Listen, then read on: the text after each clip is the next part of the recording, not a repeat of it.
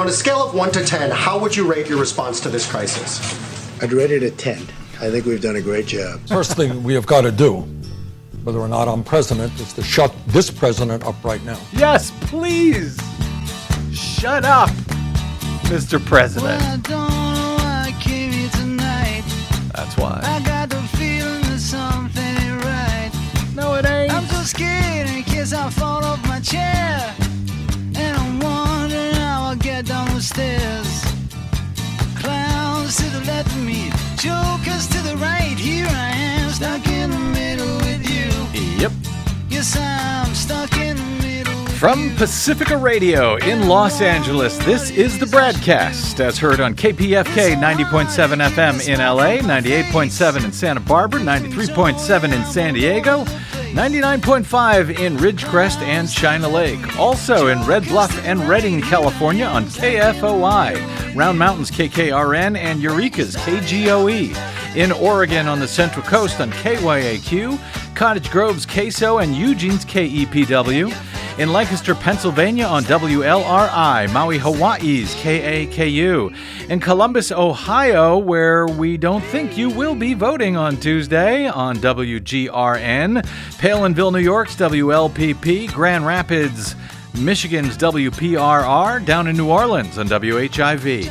Gallup, New Mexico's KNIZ. Concord, New Hampshire's WNHN. In Fayetteville, Arkansas on KPSQ, in Seattle on KODX, in Janesville, Wisconsin on WADR, and Minneapolis, St. Paul's AM 950 KTNF.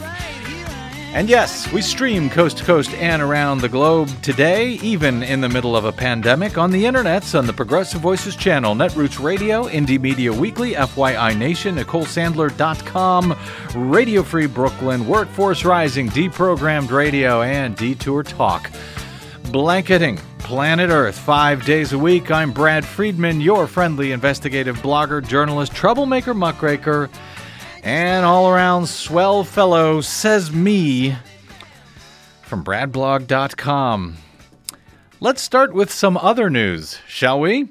Bernie Sanders has won the Northern Mariana Democratic Caucuses held on Saturday. Did you even know that was happening? No, Desi I did Doyen? not. Yeah, Sanders will earn 4 of the 6 available delegates. Joe Biden, the other 2.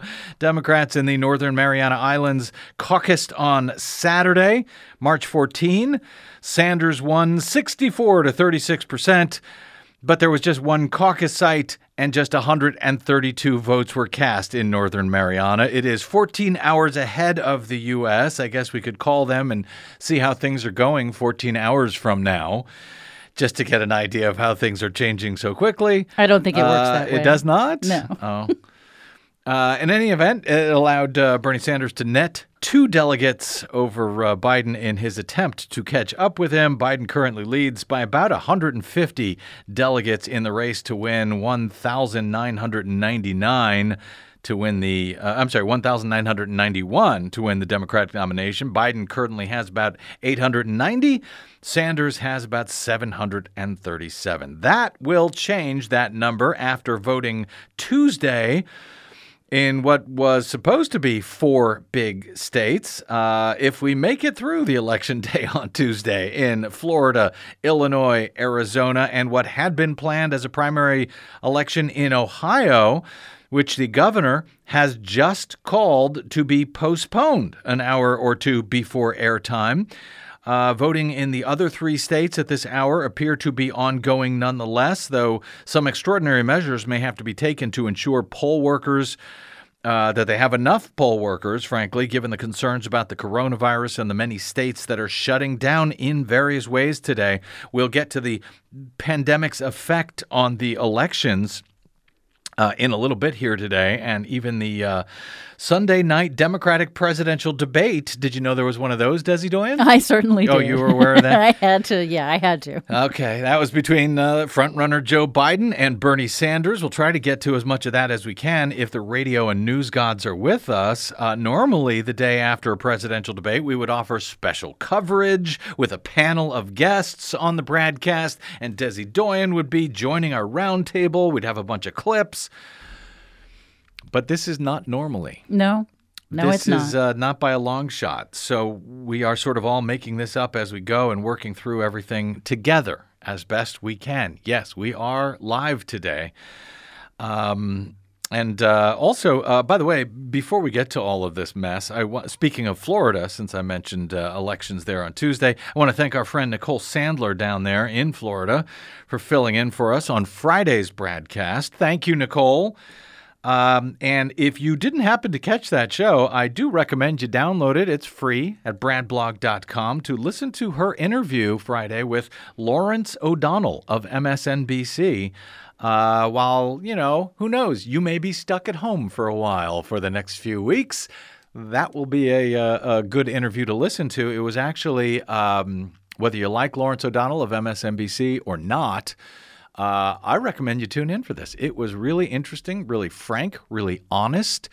Nicole called him out, called MSNBC out for what she feels is coverage that is not balanced for Bernie Sanders, that is against Bernie Sanders. And I thought Lawrence O'Donnell's responses to it were, what's the word? Honest and refreshing? Yes. Okay. Enlightening, There I you think. So check that out at bradblog.com if you missed it.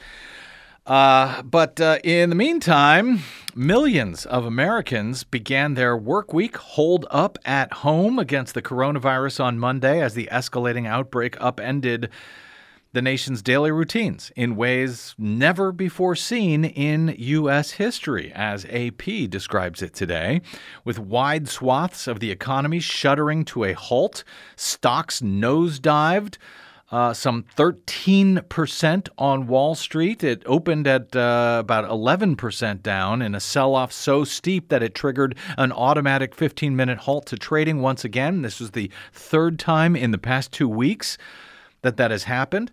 The Dow ultimately closed nearly 3,000 points down on Monday, 13%, the steepest drop in 3 decades. The best case scenario right now for many investors is that the economic shock will be steep, but it will be short, perhaps shorter thanks to some fairly draconian measures now being taken across the country with hopes for recovery later this year as stores and businesses open back up. Pessimists, however, are preparing for a long haul and a deep drop in markets and the economy and everything else right now. The U.S. Surgeon General, meanwhile, said the number of coronavirus cases in the U.S. reached a level comparable to what diseased, battered Italy recorded 2 weeks ago. That's a signal that infections are expected to continue rising in America, as Desi Doyen detailed late last week in comparing our current curve of infection, the infection rate here, I guess, in the U.S. to what we saw in Italy. Which we can sort of view as a bit of a time capsule for the U.S. Yes, in well, one sense. I would think of it as more of a preview, and a preview that we do not want. So right now, that's the point of these fairly draconian shutdowns. And San Francisco, for example, announcing a shelter-in-place order. They're not going to give people fines if they catch them outside, but they're trying to emphasize the gravity of the situation and how we are at a unique point right now where we can stop what happened in Italy from happening here if everybody does the social distancing as recommended by the CDC. And actually, if you go a little bit further than what the CDC has recommended and you just stay at home, that could really help flatten the curve, slow the spread. Well, exactly. What I'm hoping is that the quick action that we're taking a bit quicker, Slightly quicker. Not quick enough, for Certainly sure. not. But in comparison to the curve, as bizarre. And this is bizarre. Make no mistake. We feel it just like you do. As bizarre and terrible and difficult as all of this may be, the hope is that what we are all doing is a good thing because it may prevent the spread of the disease and its fatality rate, spread it out over time, unlike what we saw in Italy, when it sort of all came at once and it overwhelmed the medical system there. So we hope it is less overwhelming to the U.S. healthcare system than it was in Italy and elsewhere. But that remains to be seen. It remains to be seen how well these various forms of lockdowns actually happen. But, that's the hope, is flattening that curve so everyone doesn't get sick at once. It may be the same amount of people ultimately who get sick, but if it's spread out over time, it doesn't overwhelm our current medical system. Right, because our medical system doesn't have a lot of surge capacity. There's a lot of it's been tightly managed through capitalism and for-profit corporations all this time, and they've squeezed out all the excess that might have helped us to manage this crisis a bit better. But now we're taking the extreme measures in order to prevent it from getting any worse. And I don't know if we're going to manage that or not. But right now, this is the best chance we've got. Yeah, wouldn't want to have any extra beds in case of some sort of catastrophe happened or some sort of global pandemic broke out. No, we don't want to do that. We don't want to have to pay for that. Capitalism and all, So Donald Trump's U.S. Surgeon General, Dr. Jerome Adams, told Fox News, we are at a critical inflection point in this country. When you look at the projections, there's every chance, he said, that we could be Italy. 2 weeks ago, there were 1,700 cases of coronavirus in Italy. The country had reported 34 deaths. Now, just 2 weeks later, Italy is estimating 25,000 cases. More than 1,800 people have died. And on the way over here, I think they put out big new numbers that I didn't have time to grab before we had to get on air. So all of these numbers that we go through here today, presume they have changed, presume they have gotten most likely worse. The U.S. has recorded about 3,800 infections and at least 65 deaths, 2/3 of them in hard-hit Washington state, most in or near the Seattle area. So we are sending our love to our listeners up on KODX 96.9 FM up there today, as we have been. If any of our Seattle area listeners happen to be listening to our live KPFK stream today and they want to check in, we would love to hear from you. 818-985-5735 is our phone number if you want to try to get in, 818-985-KPFK. Just let it ring if it's not answered right away. We are on a skeleton crew here at the station. Yes. At KPFK. We will answer the phone as soon as we can on the listener to get on the air. Yeah. But otherwise, if you hear this after we're live, folks up in Seattle, you want to send me some email, I am bradcast@bradblog.com. I would love to know how you guys are weathering things. Since you have been ahead of this or at the front of this particular curve that much of the rest of the country is now beginning to experience, I can share your reports on air from the hot zone, if you will. With listeners where appropriate in the coming days. BradCast@bradblog.com or on the Twitters. I am the BradBlog. Across the country over the past several days, health officials, politicians, business leaders talked about social distancing and flattening the curve or encouraging people to avoid others so as to slow the spread of the virus and keep hospitals from being overwhelmed with a lack of hospital beds and ventilators to treat the ill. If the epidemic continues on the current curve, we're in trouble. Today, during a conference call with governors across the country, Donald Trump told the governors to get to work on getting their own ventilators somehow from somewhere. He said, don't wait on the federal government to do so in what could prove to be one of the most epic failures of this administration. And that is saying quite a bit. Depending on whether the curve flattens sufficiently or not, Trump disbanded the White House National Security Council's pandemic response team back in 2018, which might have otherwise helped to prepare for this eventuality that we are now facing. Trump told governors, we will be backing you, but try getting it yourselves. So when he says backing you, I guess he means way back. way leading back. From behind. Yes. A healthy volunteer. Here's a glimmer of hope. A healthy volunteer on Monday reportedly became the first participant in a clinical trial of an experimental vaccine against the virus, receiving a dose at a research institute in Washington state. Public officials are cautioning, however, that it will still take a year to 18 months to fully test and approve any vaccine, if in fact this one they're working on actually works out. So that'll be, a year and a half before it can even begin to make it into the general population for any kind of widespread use. It is not being done very, very quickly. As the president has lied to the public on a number of occasions since the outbreak was finally recognized by the White House about 3 weeks ago, which is about 3 weeks after public officials were already trying to get the White House's attention and trying to get them to take some federal action, while Trump and folks on the right were basically, making things up and saying, this is a hoax, another Democratic impeachment hoax or whatever. Those 3 weeks lost may prove to be very costly in the days ahead. The U.S. Supreme Court put oral arguments on hold for the rest of the month. That would include fights over subpoenas for Donald Trump's financial records. Well, that's handy for the president. Putting the oral arguments on hold for the first time in 100 years, by the way. 6 of 9 justices on the court are 65 and older, at higher risk of getting very sick from the illness. 2 are in their 80s. The court last postponed arguments. Do you know when, Desi Doyen? I'm going to guess. I would guess you said in 100 years, so that would track to about the pandemic of 1918. That's true. I gave it away, didn't I? Yes, you did. The 1918 Spanish flu pandemic, which, by the way, killed millions of people. That's the last time the U.S. Supreme Court shut down. While most people who come down with the disease have relatively mild symptoms, it can be deadly for many, especially the elderly and those with underlying health problems. Most people infected with the virus recover in a matter of weeks. So if you do get it, don't freak out. Actually, if you do get it and you can find out that you have it, because testing is still next to impossible. I'll get to that in a moment.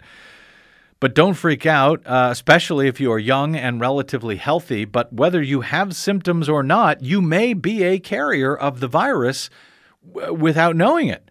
So staying away from other people, from elderly folks right now, is particularly important, as well as staying away from others who might not be able to stay away from elderly folks.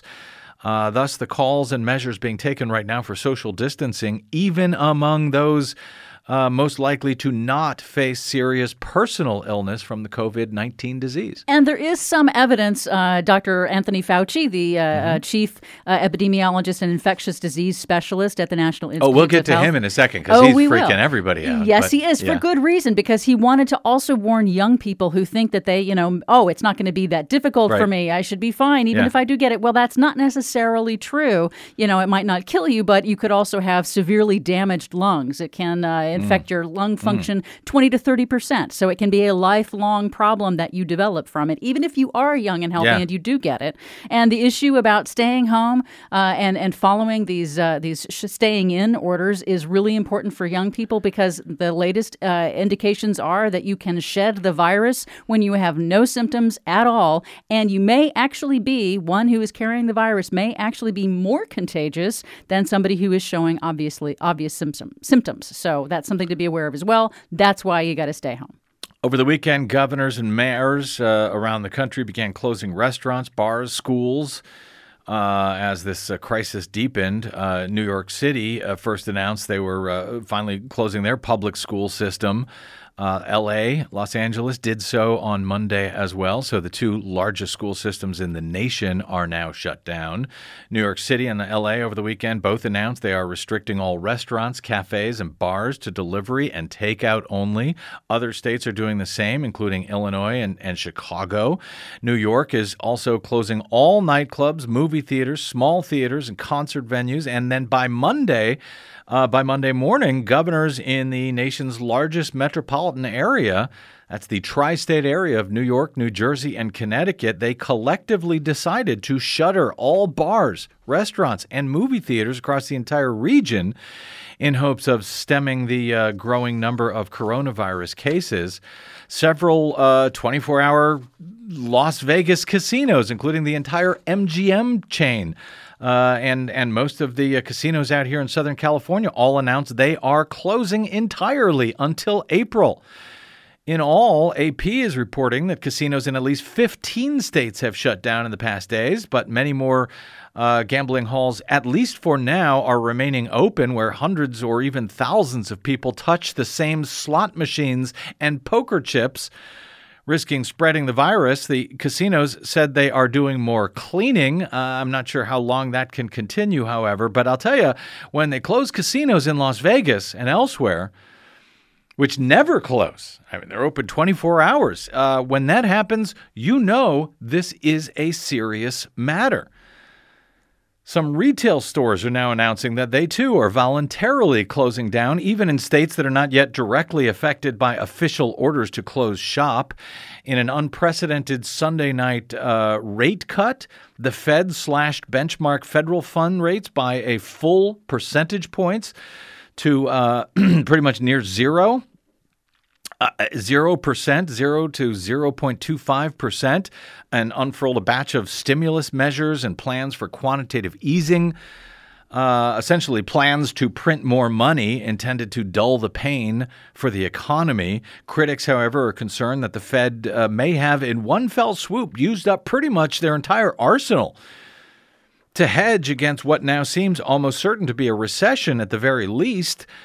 A slower rate cut might have been wiser in any event. The huge cut over the weekend appears to have done little to calm the markets when they opened on Monday. Travelers returning home from abroad over the weekend after Trump abruptly announced the shutdown of travel between the U.S. and Europe without notifying our EU partners or making plans for the waves of U.S. persons returning home that this would cause, that resulted in those travelers stuck in line for hours at major airports over the weekend. Hundreds and hundreds and hundreds of them mashed together. Crammed together. In a super spreader event, basically. The CDC has created a super spreader event. And what you mean is that these people are all spreading it amongst themselves, and then they're going back home. They're going out into their communities, into their towns, to their families, where we may just have sent hundreds of people, thousands of people infected back to their home states. And that was a failure of these groups, of the government, to inform the travel industry, hey, we're about to do this, so you might want to staff up. Around the country, people rushed to line up childcare, make arrangements to work from home, tried to figure out how to entertain themselves now that all social gatherings have been banned, canceled, and strongly discouraged. I hope they realize how excellent the radio is when it comes to your entertainment dollar. And by the way, speaking of your entertainment dollar, whether it's KPFK, we are, I often say, BradCast, we are 100% listener supported. But so are most of this, the affiliate stations that we are heard on. So wherever you are hearing the BradCast, please consider supporting that radio station so we can all stay on air during this crisis. It's very, very important because this is going to get rough for a lot of folks. So if you can, afford to help out those stations, I should say KPFK just came out of a weeks-long fund drive here. But I think we were short of our goals. And I know that almost all of the stations, even the commercial ones that carry us, support them, support their sponsors, etc.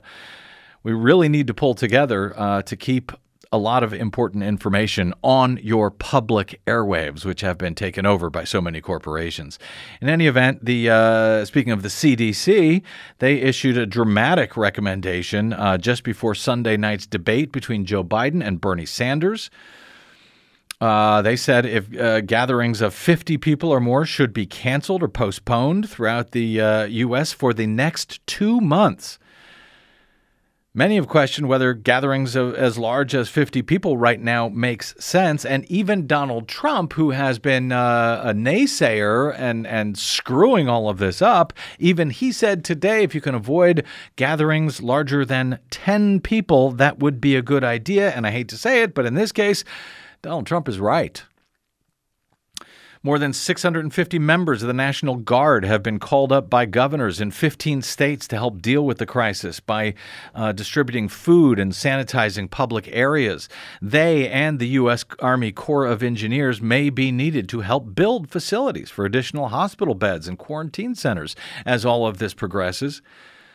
Hopefully, such contingency plans are already made or in the works, though I have little faith, frankly, in this federal government preparing for anything at this point.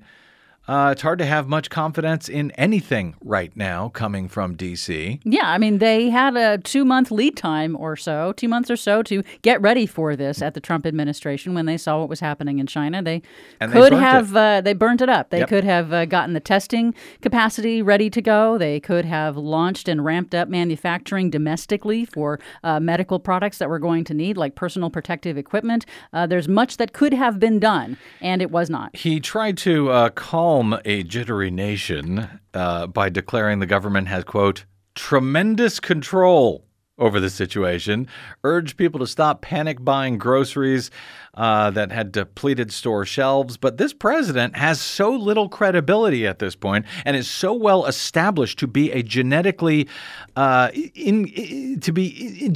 incapable of telling the truth about anything, even when telling the truth might actually help him and help the country. He is such a liar that few give anything he says credence at this point, as he is perhaps the most uniquely unqualified and inept person perhaps in the nation to actually lead the nation under these particular crisis circumstances. So little wonder that gun stores started seeing a similar run as grocery stores on weapons and ammunition as fear has intensified, because I guess you can always shoot the virus dead if it comes to your door. America, as we told you pretty early last week, is in fact shutting down, at least for now. Desi, I know when I first warned folks about that last week, I noticed you were actually taken aback a bit by hearing it out loud. I was, because I had been thinking, hey, we might actually get to this point, but I was not ready yet to acknowledge it in my own head and to say, yeah, it looks like it's going to actually happen. You were right. Of course, we are changing our own usual habits as well. You'll notice there is no live audience for today's BradCast. Just kidding. There's never really any. But the late night comedy shows late last week and over the weekend, they stopped performing before live audiences, which is very strange and seems to add, in one sense, to the sense of bizarreness about all of this. Again, that we are all going through. I hope, by the way, those late night comedy shows continue to show up every night at a time when I think we need some of those familiar, comforting faces and voices at homes throughout the country, whether there's anyone there to laugh at their jokes or not. Many of these closures today come on the heels of Dr. Anthony Fauci, we mentioned earlier, the federal government's top infectious disease expert at the National Institutes of Health, saying that he would like to see a 14-day national shutdown imposed to prevent the virus's spread. Here he is on Meet the Press, I believe, on Sunday. If we could guarantee that people would get their sick leave pay, guarantee that we could basically do what FEMA does in a natural disaster, give people cash for the basics, for groceries. And would you prefer a 14-day just sort of national shutdown to slow this down? You know, I would prefer as much as we possibly could. I think we should really be overly aggressive and get criticized for overreacting. Okay, have you made this point of view known inside the administration? Yes. Is it getting pushback, or are they slowly getting there? In fairness, they listen and they generally go with what we say. So should we expect more closures? Should more Americans be prepared to be hunkering down at their house? I think Americans should be prepared that they're going to have to hunker down significantly more than we as a country are doing. So that was Anthony Fauci on Meet the Press saying that this is going to get, or needs to, or should get significantly worse as far as hunkering down goes. As of this hour, however, and it could change any minute as Trump continues to change his position in a seemingly ad hoc manner, minute by minute. As of now, there's no indication that Trump is considering such a move to require such a national hunkering down. Not yet. The worldwide outbreak has sickened nearly 170,000 people as of now, has left more than 6,500 dead, with thousands of new cases being announced each day. By the time many of our affiliates air today's show, I suspect those numbers are probably already wildly outdated.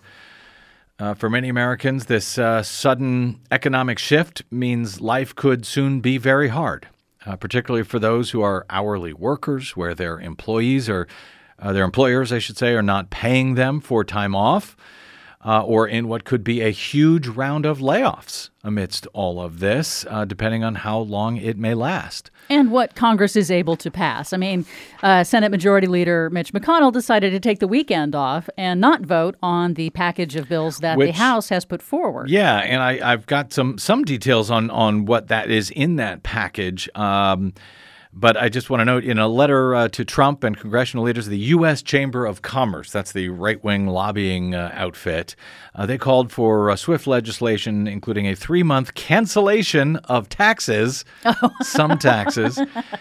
Of course they did. Of course they did, right? And an expansion of loans to businesses in order to, quote, mitigate the potentially devastating economic effects. Of course, tax cuts and business loans are what the chamber and the Republicans, it's what they always call for in any crisis, no matter what. Not even it doesn't even take a crisis. If things are going well, they call for that. If things are not going well, they call for that. Late on Friday, however, just after midnight, after House Speaker Nancy Pelosi had announced the deal with Treasury Secretary Steve Mnuchin for emergency relief legislation to begin dealing with this fallout, the House passed the measure, though it is unlikely to be nearly enough. It is, however, a start, presuming the Senate agrees, as Desi said, to the package and passes it. Mitch McConnell decided they should all take a weekend off rather than staying in Washington to deal with this unprecedented crisis and get this package passed and working to help Americans as soon as possible. Because, global pandemic, what's the rush? H.R. 6201 is the Family's First Coronavirus Response Act. It was adopted on Friday after midnight, so Saturday morning, in a bipartisan 363-40 vote to financially support Americans during the public health emergency caused by COVID-19. It will include free coronavirus testing. If you can get a test, that'll be free for everyone who has private health insurance or Medicare and Medicaid. It will also cover Americans without insurance. It would include emergency paid sick days to give workers 14 days of paid sick leave to be available immediately during the coronavirus. Many employers are asking workers to work at home for that amount of time. It ensures sick leave to those impacted by a quarantine order, as we're beginning to see, or those who must stay home to take care of children. So it reimburses businesses who have 50 or fewer employees for the cost of the 14 additional days of leave, but it exempts larger businesses entirely. The bill would also create a new federal emergency paid leave program for those unable to work because they have the COVID-19 disease or they're quarantined. Eligible workers would receive benefits for a month. The program goes up to 3 months. There's an expansion of unemployment insurance for those who have lost their jobs due to the spread of the virus. The bill would direct $1 billion to expanding access to food security programs like SNAP and WIC and the emergency food assistance programs throughout the coronavirus pandemic. So these are things that would actually help actual Americans more than a tax cut for big businesses and small business loans and stuff like that. Yeah, because, surprise, a tax cut is not going to actually create more hospital beds or more respirators or ventilators. It's just not going to materialize because you gave, some major corporation a tax cut. That's not how it works. So this is the second major coronavirus legislation that is being passed, if it passes. It comes a week after Trump signed into law legislation for $8.3 billion for research and vaccine development funds. More such aid packages, however, are likely on the horizon, according to both Pelosi and Mnuchin. Oh, definitely. But as I say, anything that comes from Donald Trump directly out of his mouth or out of his wherever, yeah. Be very, very skeptical. For example, and I want to get to a break because I know we got some folks calling in and we got some news about elections that I need to get to. But, last week he gave this press conference in the Rose Garden and he said we're going to be having millions of tests will be available very, very quickly. None of that is true. It's all completely false. And he cited, these companies, Roche, they're going to help him. Well, the CEO of Roche came up and said, well, it's going to be a while. We're working on it. So you cannot believe anything at this point that Trump says. You can believe Dr. Anthony Fauci when he says stuff. He's, I think, trying to thread the needle of not getting himself fired by contradicting the president too much, but still getting out calm, reasoned, direct information that's factual to the American people. Donald Trump said Google was going to be having a page that could tell everybody how to get drive-through testing. On Sunday, he said it'll be ready on Sunday. There is no Google does not have this website of Sunday with where you can get a drive-through test. They said that eventually they will have some information on drive-through testing in the San Francisco Bay Area as soon as possible, but they did not commit to anything beyond that as far as covering the country. So more bad information from your president of the United States, and it is not just people, average Americans who are having trouble getting these tests. You remember Dan Goldman, the Democratic attorney who was in the U.S. House during the impeachment hearings representing the Democrats. He got coronavirus. He could not get tested for it. He was sick. He took, they told him, go home, be with your family and your children, I guess, give it to all of them. Eventually, he said, I can't do this. I think I got coronavirus. Clearly, I got it. I got to get tested. He could not get a test in New York. He had to drive to Connecticut at 5 a.m. in the morning to get a test. So, this is just nuts. And it underscores the need to get a new president in place, frankly, ASAP. But even doing that now is being directly affected by the coronavirus. Let's take a quick break here. We'll get an update on some primary elections around the country that are now being postponed and canceled or not. And yes, there was a Democratic presidential debate on Sunday night. Just want to add one more thing. This was something that LA Times reporter Matt Pierce said. He said, I imagine all the closures and cancellations give people a sense of ominousness, but it's really an amazing act of solidarity, social solidarity. We are sacrificing so we can give nurses, doctors, and hospitals a fighting chance. Yep. Start from there, and we can figure out the rest. And I would add, we're also helping out grocery store workers, postal workers, police officers, sanitation workers, utility workers, delivery people. When you stay at home, when you do the social distancing, you're helping all the people that help keep this place running. This is scary. This is bizarre. This is weird. Yeah. But this is actually a good thing. We're all actually, as a nation, I hope, doing something that is smart and good for all of us. Anyway, we will get to all of that, including the what's going on with the elections and whether we're going to have them at all, and maybe your calls on it. If you want to ring in, 818-985-5735 is our phone number. We'll try to get to as much as we can today as the BradCast continues in strange days indeed. I'm Brad Friedman. Don't go away.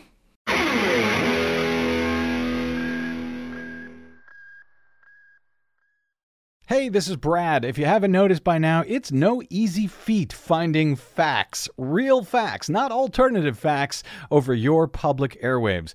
We try to bring you real facts, truth, and clarity without fear or favor each and every day on the BradCast.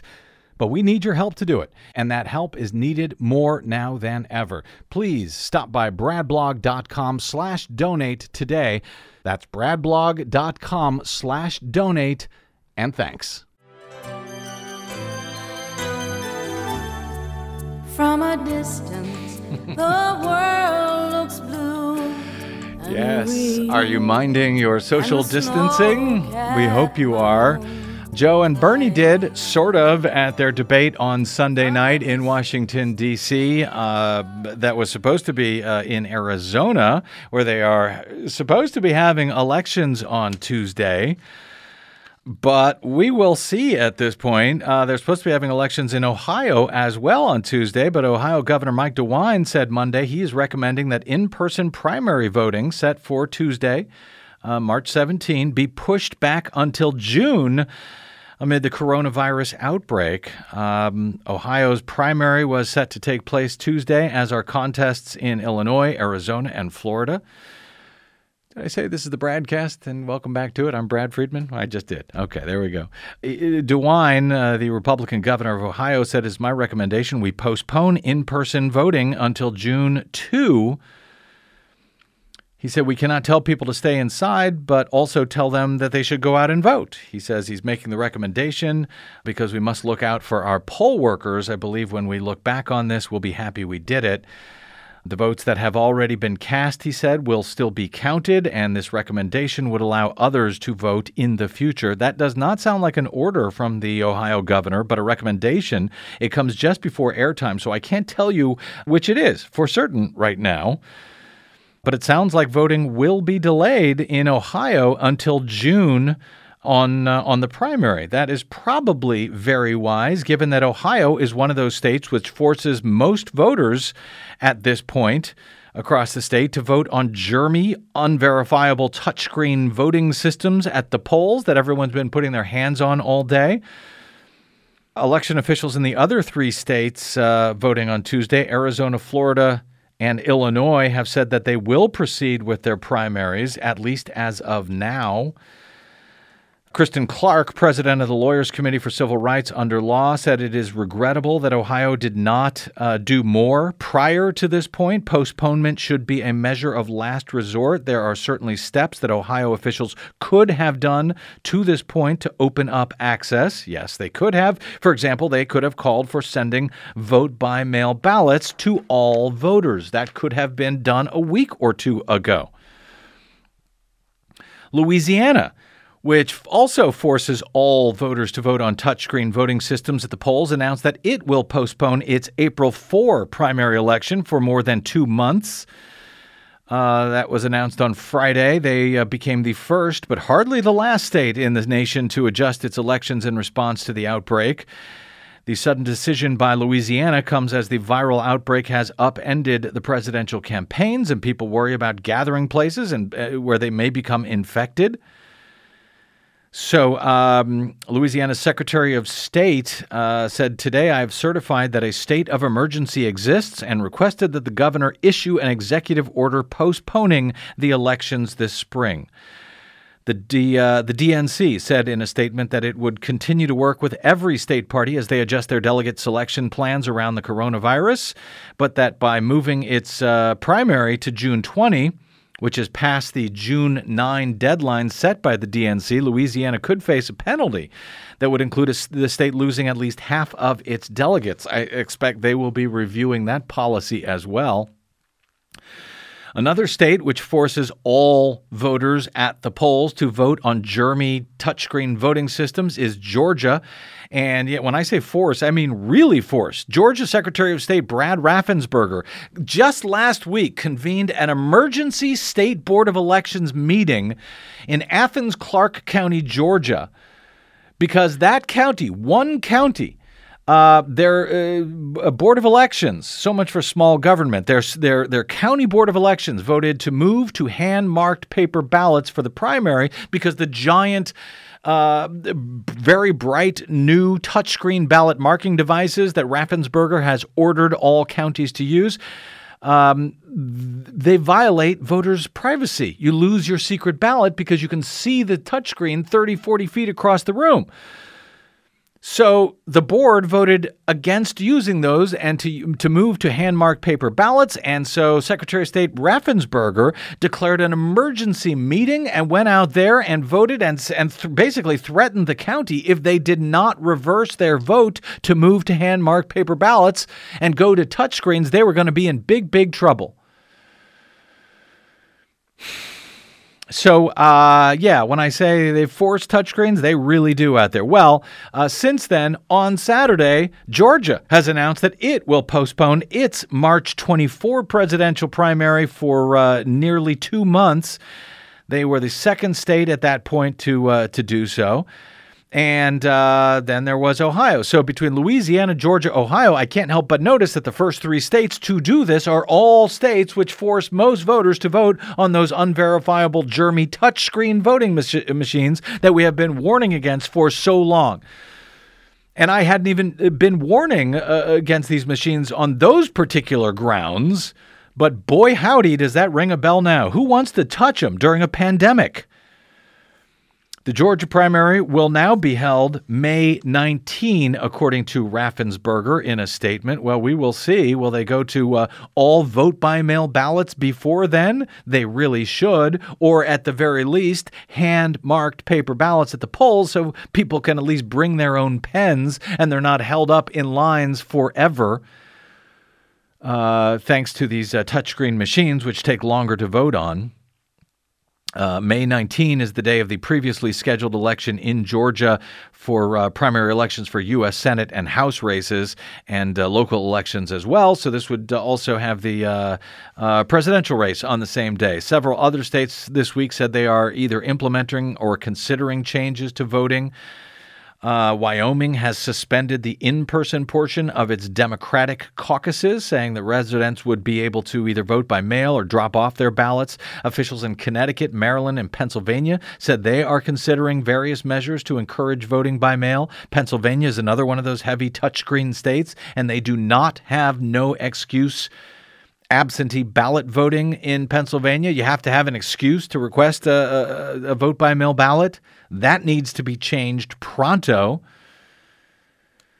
In Florida, where they're supposed to vote on Tuesday, sheriff's deputies are now being asked to help out at voting locations because apparently they are hemorrhaging poll workers by the hour. Recall that many of poll workers around the country are often older senior citizens. They do not want to be, they should not be around crowds at this point. So will there be enough poll workers throughout the day on Tuesday? Hundreds are calling in to say, nope, sorry, can't make it.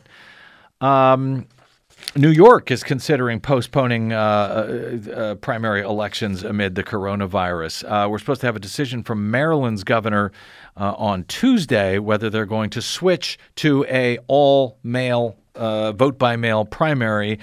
And as I began noting last week, I'm not sure how we're going to be able to have any elections other than all vote-by-mail in the coming weeks and months, and perhaps even still in November. And I am not a fan of vote-by-mail.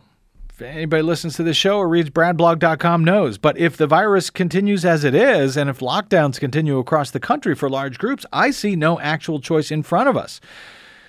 I suspect we'll be discussing the pros and cons of that much more in the days ahead on this program. For the moment, however, let me get to a quick call here, and then we'll take a break and come back if we have time to talk about Sunday's debate. Good Lord. Presidential debate we haven't even discussed. Roger in Minneapolis. Hey, Roger, welcome to the BradCast. How are you guys doing up there in Minnesota? We have a major outbreak. Very, very many people are unable to get tested. It's an endemic all over the place. I'll keep this super compressed, Brad. I have been self-sequestering for over a week now. 8 people who I know personally have the symptoms. One of them happens to be a healthcare worker and was able to get a test. I am concerned that we may wind up seeing the stock market tank. Supply lines may become interrupted, partly by virtue of the fact that if we have a willy-nilly, non-coordinated shutdown of many aspects of our supply lines, truckers will not be able to eat at restaurants and bring us food. I am counseling my friends to withdraw at least a portion of their money from the banks before the lemmings go and withdraw all of it. Well, dire. yeah, thank you, Roger. I don't want to, kick off a panic here. I don't know that we're to that point yet, although I will say on CNBC, apparently, this is one of these situations. I don't even know if I should announce what the president said. He said that today in a White House press briefing that the coronavirus could stretch into August, and he may look at locking down, quote, certain areas.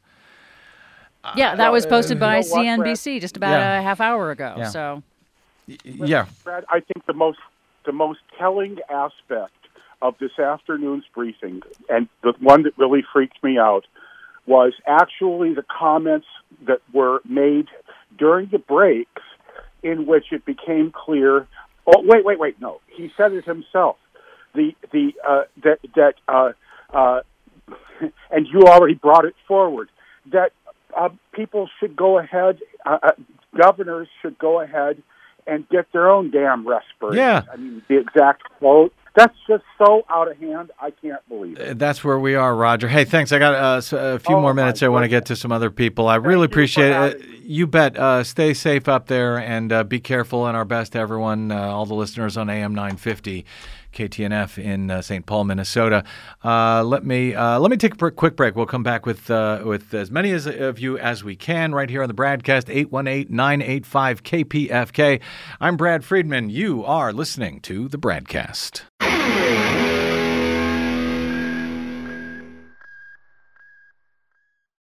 the BradCast and the Green News Report are 100% independent, 100% listener-supported. But we can't do it alone. We need you. Please help us bring real facts to listeners at independent stations around the nation. Please drop by bradblog.com/donate. That's bradblog.com/donate.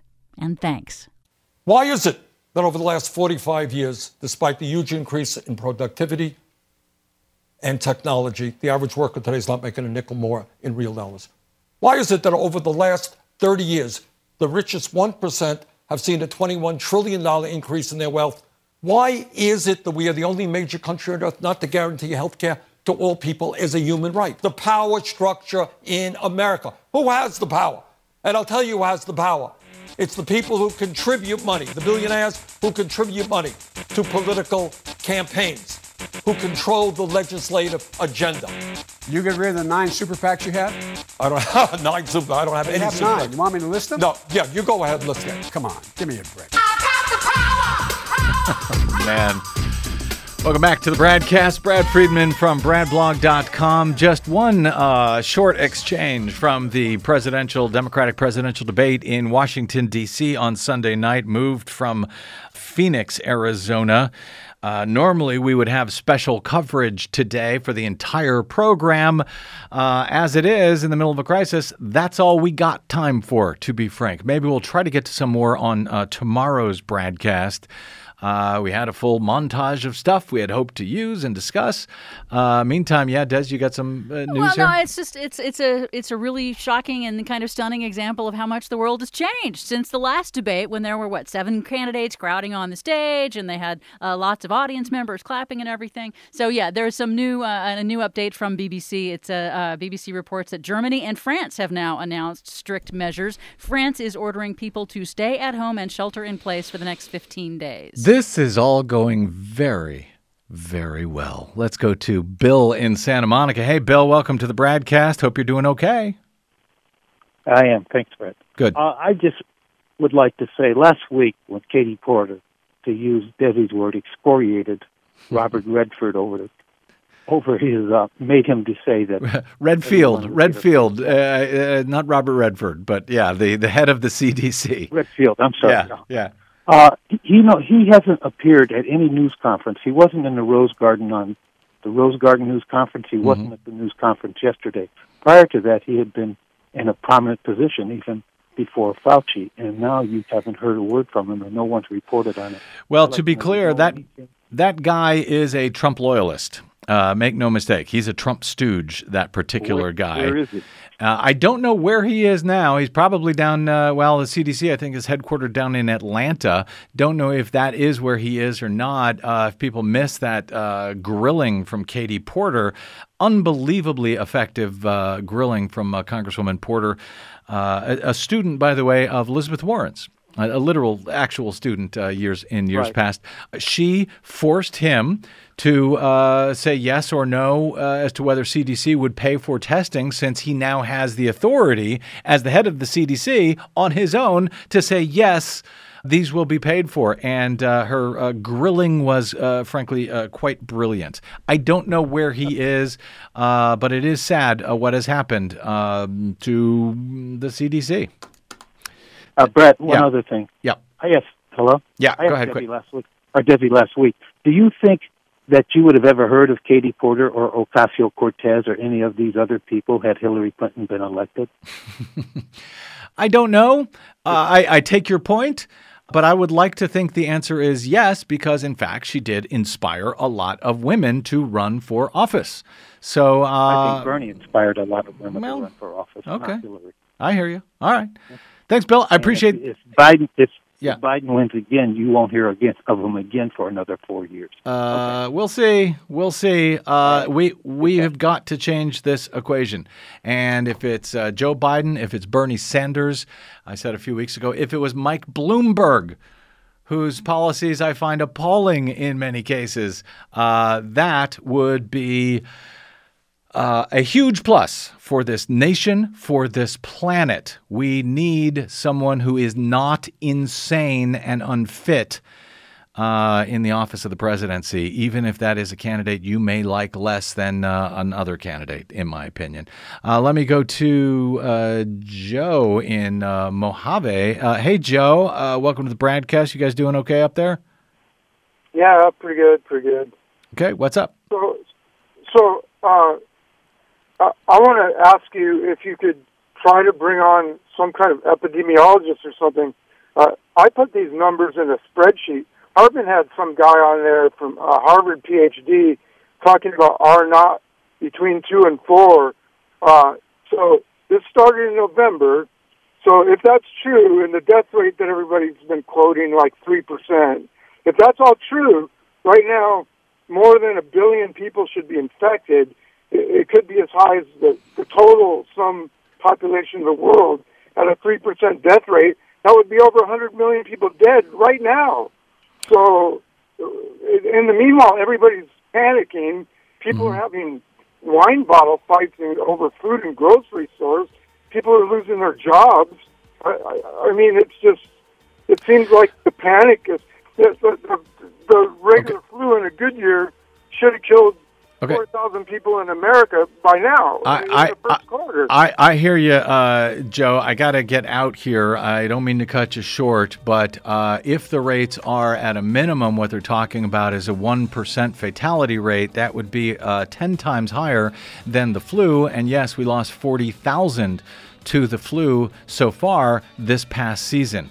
So these numbers could be huge. And I'm skeptical as always, as are you. That's good.